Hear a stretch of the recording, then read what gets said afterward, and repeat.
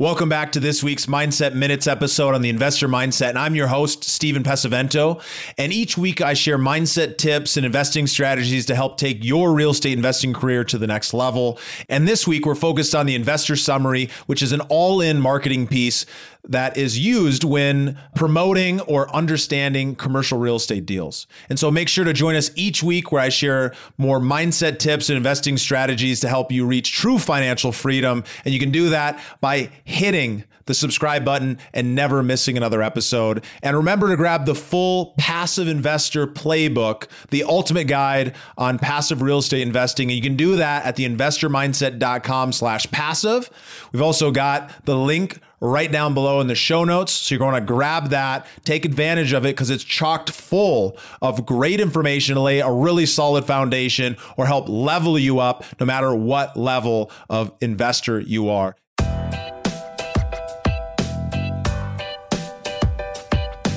This is the Investor Mindset Podcast, and I'm Stephen Pesavento.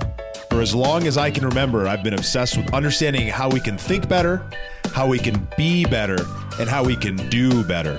And each episode, we explore lessons on motivation and mindset from the most successful real estate investors and entrepreneurs in the nation. So diving right into it, the Investor Summary is an all-in-one marketing package for commercial real estate deals. It outlines the core business plan, explains the underwriting assumptions, and shares photos and the overall strategy of what an investor can expect by investing in this opportunity. You know, these documents are essentially the playbook and the overall makeup of the team executing the plan, all the information that you need to know if you're going to go in and invest alongside one of these operators. And so one of the first places that I like to look when I'm diving into the investment summary is directly to the track record. I think track record and experience are incredibly important. And it's one of the reasons why I personally only invest with people who have an experienced track record and have built a team of people that have that experience to be able to execute. And some of the things that you're going to look for is you're going to look at what type of assets have these sponsors done before, what asset class, and what markets have they worked in. Are those markets and are those assets and those asset classes in alignment with the deal that they're doing today? Is it slightly adjacent or is it completely different than what they've done in the past? If it happens to be completely different or even slightly different, it's important to look a little bit further and make sure that the team is made up of people who have that experience and that they're a part of making those decisions on a consistent basis. It is so important because even though the past performance does not predict future results, it sure does help reduce execution risk, because at the end of the day, what you're going to learn is that once you've done something once, you learn a lot about how to do it. Once you've done it 20 times, you know the ins and outs. Once you've done it 100 times, it's almost like a habit. You're able to recreate that and reproduce it at a much lower risk type level. And that's the way that I recommend people invest. And that's why I like to invest with operators that have a lot of experience. So, you'll look at past examples of past projects. You'll look and see how have those projects done? Have they gone full cycle? Where are they at currently right now? And what have been the results? You ask questions like this when you're talking to a sponsor, but when you're looking at the investment package, this is a great place to begin. The next thing that I like to look at is the deal structure. How is the deal structured for investors and how is it structured for the operator, for the manager, for the sponsor?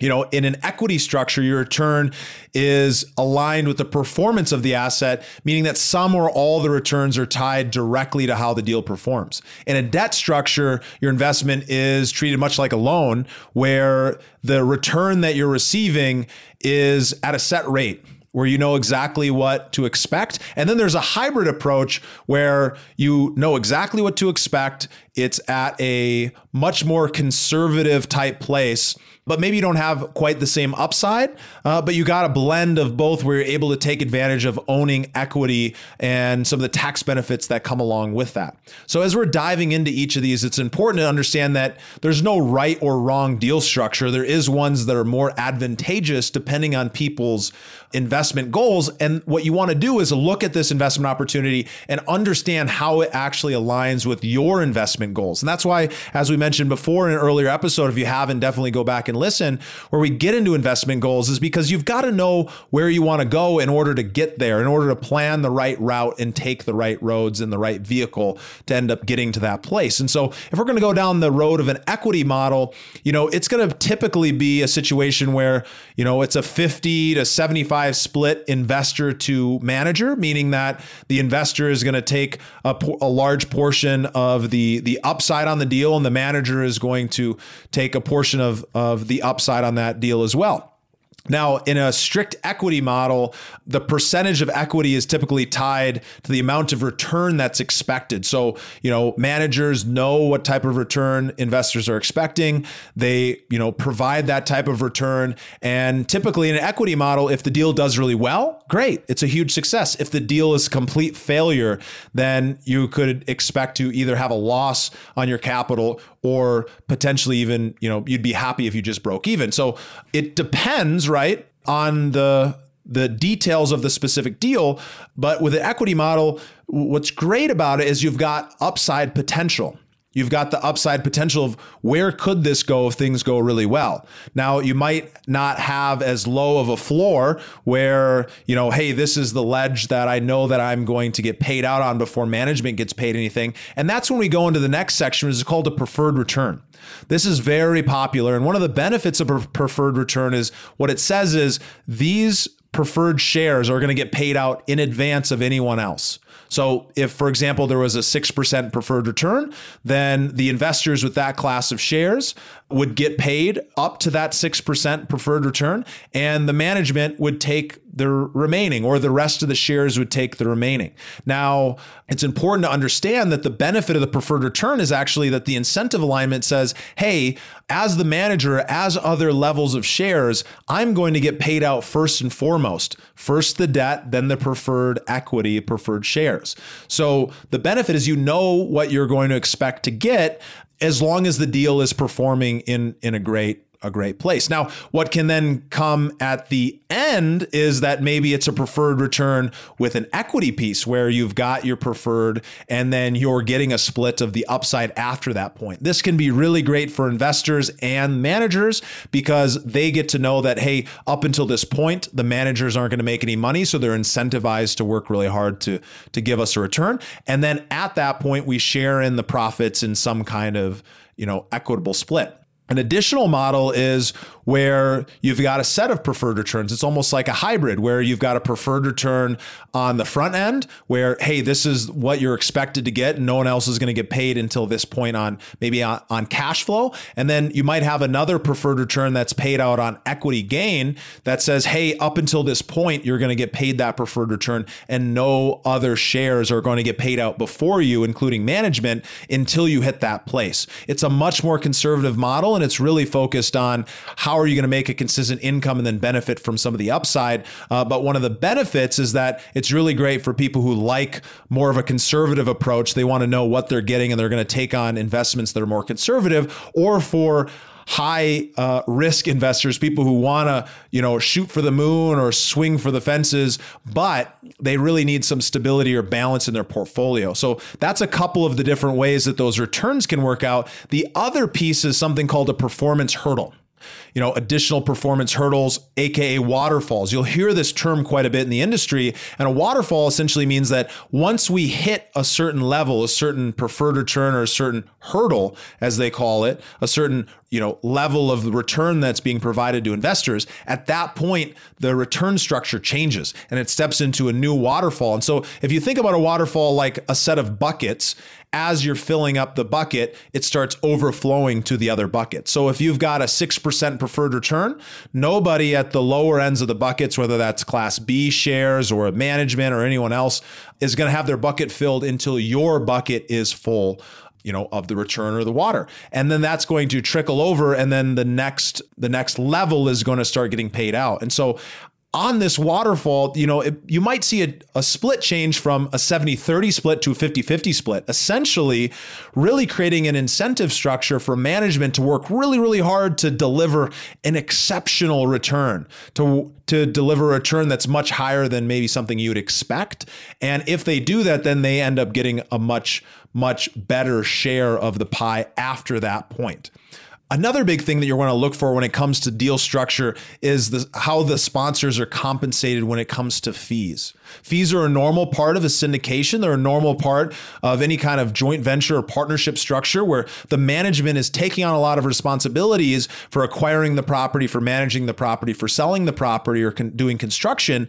And they typically will receive some type of fee compensation that'll help keep the lights on. Now, majority of their income typically is paid out on the success of a sale or paid out on cash flow based on performance. But these fees are really a way to ensure that for the work that's going in to manage the property or acquire it, that they're getting paid up front. So things you want to look out for is really, really high fees. But even with high fees, you really want to dig in. Why are the fees high? Why are they higher? Is there a specific reason? Was this an off-market deal and they worked on it for 6, 12, 18 months? They've been following up with the seller for a really, really long time in order to get this phenomenal deal. And therefore they've got a lot of expenses and costs up front. Maybe there's a justification that the fees may be 1 or 2% higher than normal. Or maybe on the management side, maybe there's some piece of it where they're able to execute a plan that is going to end up returning better to investors. And maybe their fees are higher there. At the end of the day, the most important part as a passive investor is to ask these questions, to understand, okay, are these fees in alignment with what I'm seeing in the industry? Are they higher? If they're higher, why are they? If they're lower, why are they, right? It's important that management is compensated because if a lot of their income isn't going to come until the sale of the property, you want to make sure that they're not hungry, or you want to keep them incentivized, but you also don't want them to be getting fat on your money just based on fees. So it's really, really important to look at that. Now, we're going to continue this and dive into a few other important areas in next week's episode. So you're definitely going to want to tune in. You're definitely going to want to check this out, where we're going to pick up and continue to talk about the investment summary and how to get the most out of what to review when you're looking at this. So definitely check back on that coming up very soon. And as a reminder, if you want to dive deep into everything that we're talking about here, you can go and grab your free guide, The Ultimate Passive Investor Playbook, the ultimate guide on passive real estate investing, where we dive deep into the topics we're talking about right now. 40, 50 pages full of graphs and graphics and great lessons that we're able to share with you guys so that you can understand, hey, how do I go vet other sponsors? How do I go find sponsors to work with? How do I, really determine what are some of the advantages of real estate if I want to share that with friends or family? This is a great place to really build that foundation. So go make sure you grab a copy of that. The link's down in the show notes below, and that's at theinvestormindset.com/passive. And as a reminder, you guys, if you guys have been listening to more than 2 episodes of the Investor Mindset and you like it, or you don't like it, but you felt like you've got some value, it's time to pay the piper. We do this show completely for free. So head over to theinvestormindset.com/Apple or head over on your favorite podcasting app and go drop a review. Write up a review, and let us know, hey, what do you think about it? What do you love about it? What would you like to see more of? Because those reviews truly help us reach more people. So please do that. Would definitely appreciate it. And thank you guys so much. I look forward to seeing you on the next episode.